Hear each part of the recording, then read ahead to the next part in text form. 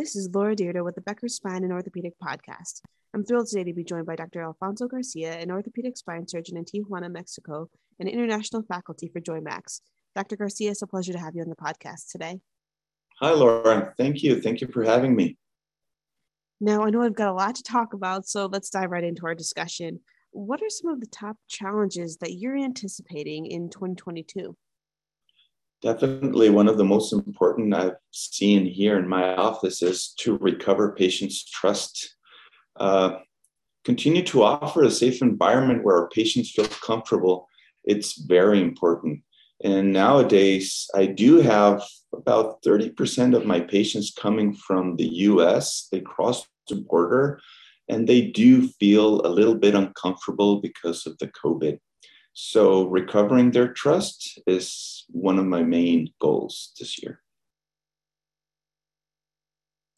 Got it. That makes a lot of sense. You know, it is really interesting to think about what that will take, I guess, from your perspective. How are you gaining back their trust? Are you doing any type of outreach or what changes are you making to make sure that, you know, they feel comfortable coming to see you again?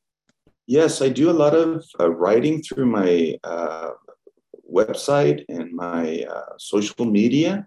So I make videos of how the facility looks like and how to just be safe on the hospital, how to safely ride up the elevators, how to use their mask, what to do once they come into our office, things like that.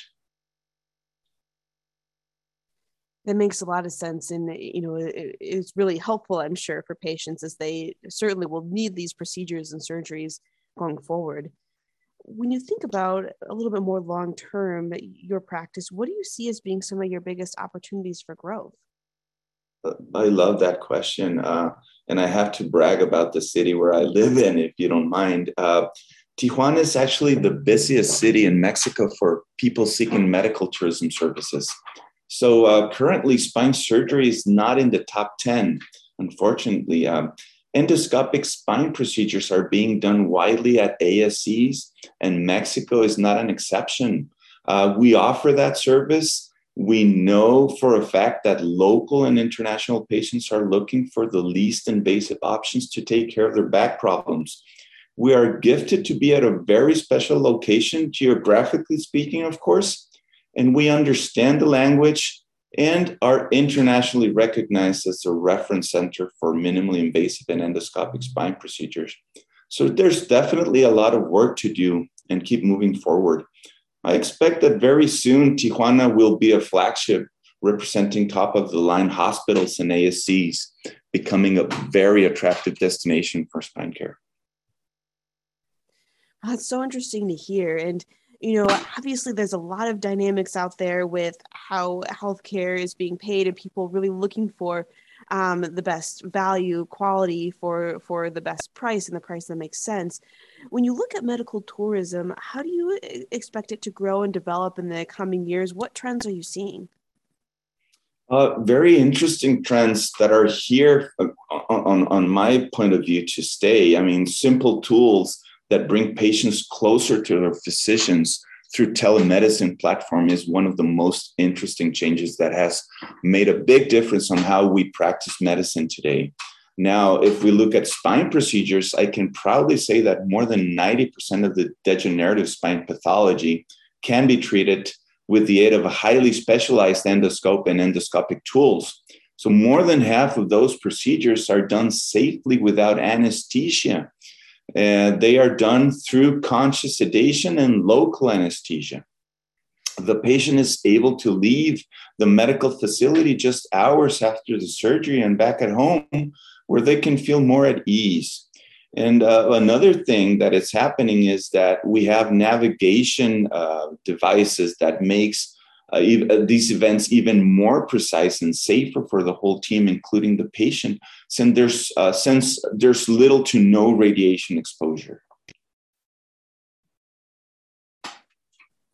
Absolutely. Wow. Yeah, I think that makes a lot of sense. And you've mentioned a few different technologies, whether it's the endoscope or some of the navigation technologies, which seem really interesting. Are there other things that you have your eye on? What's the next iteration of how technology in spine will evolve and really, make the procedure better for patients and surgeons as well?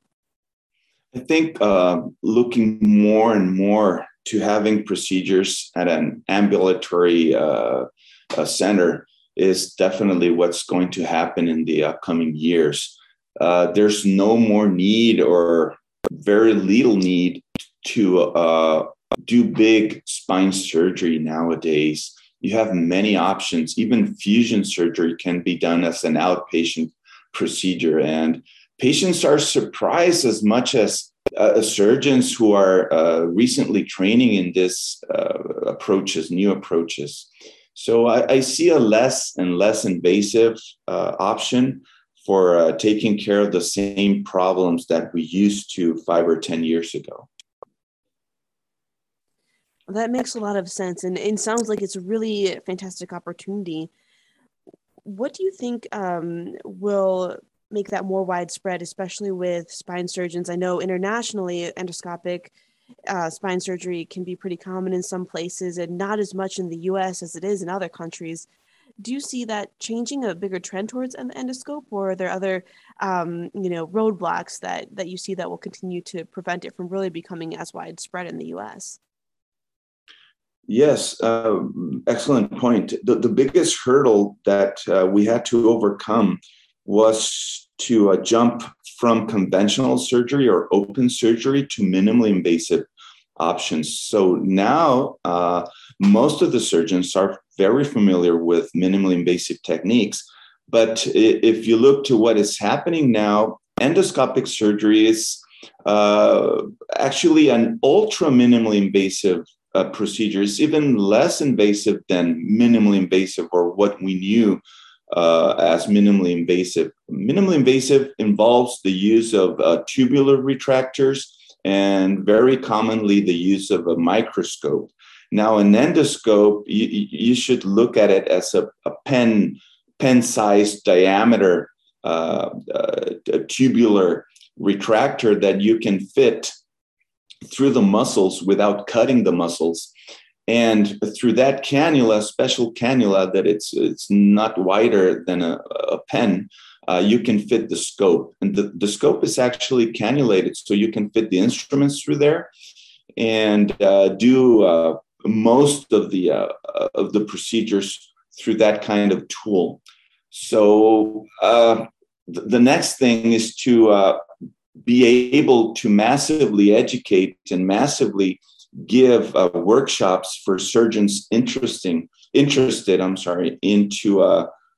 further advancing their career into more and less invasive procedures and less invasive options, offering at the same time a safer environment for the patient to be taken care of. Contrary to what many surgeons think, minimally invasive and endoscopic spine procedures actually aim to conquer the same difficulties as open procedures. So we aim for doing the same.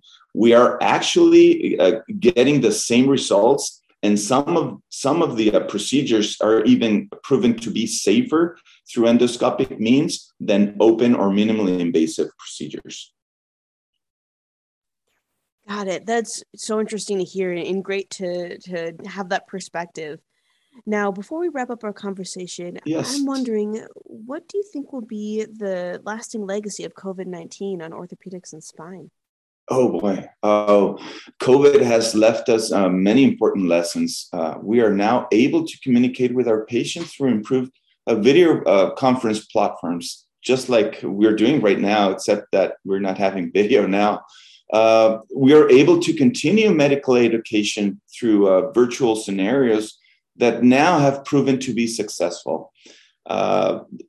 I think it was 2 weeks ago that one of my teachers in Korea was conducting a full virtual workshop, and he placed one of those new 360 video cameras inside the OR.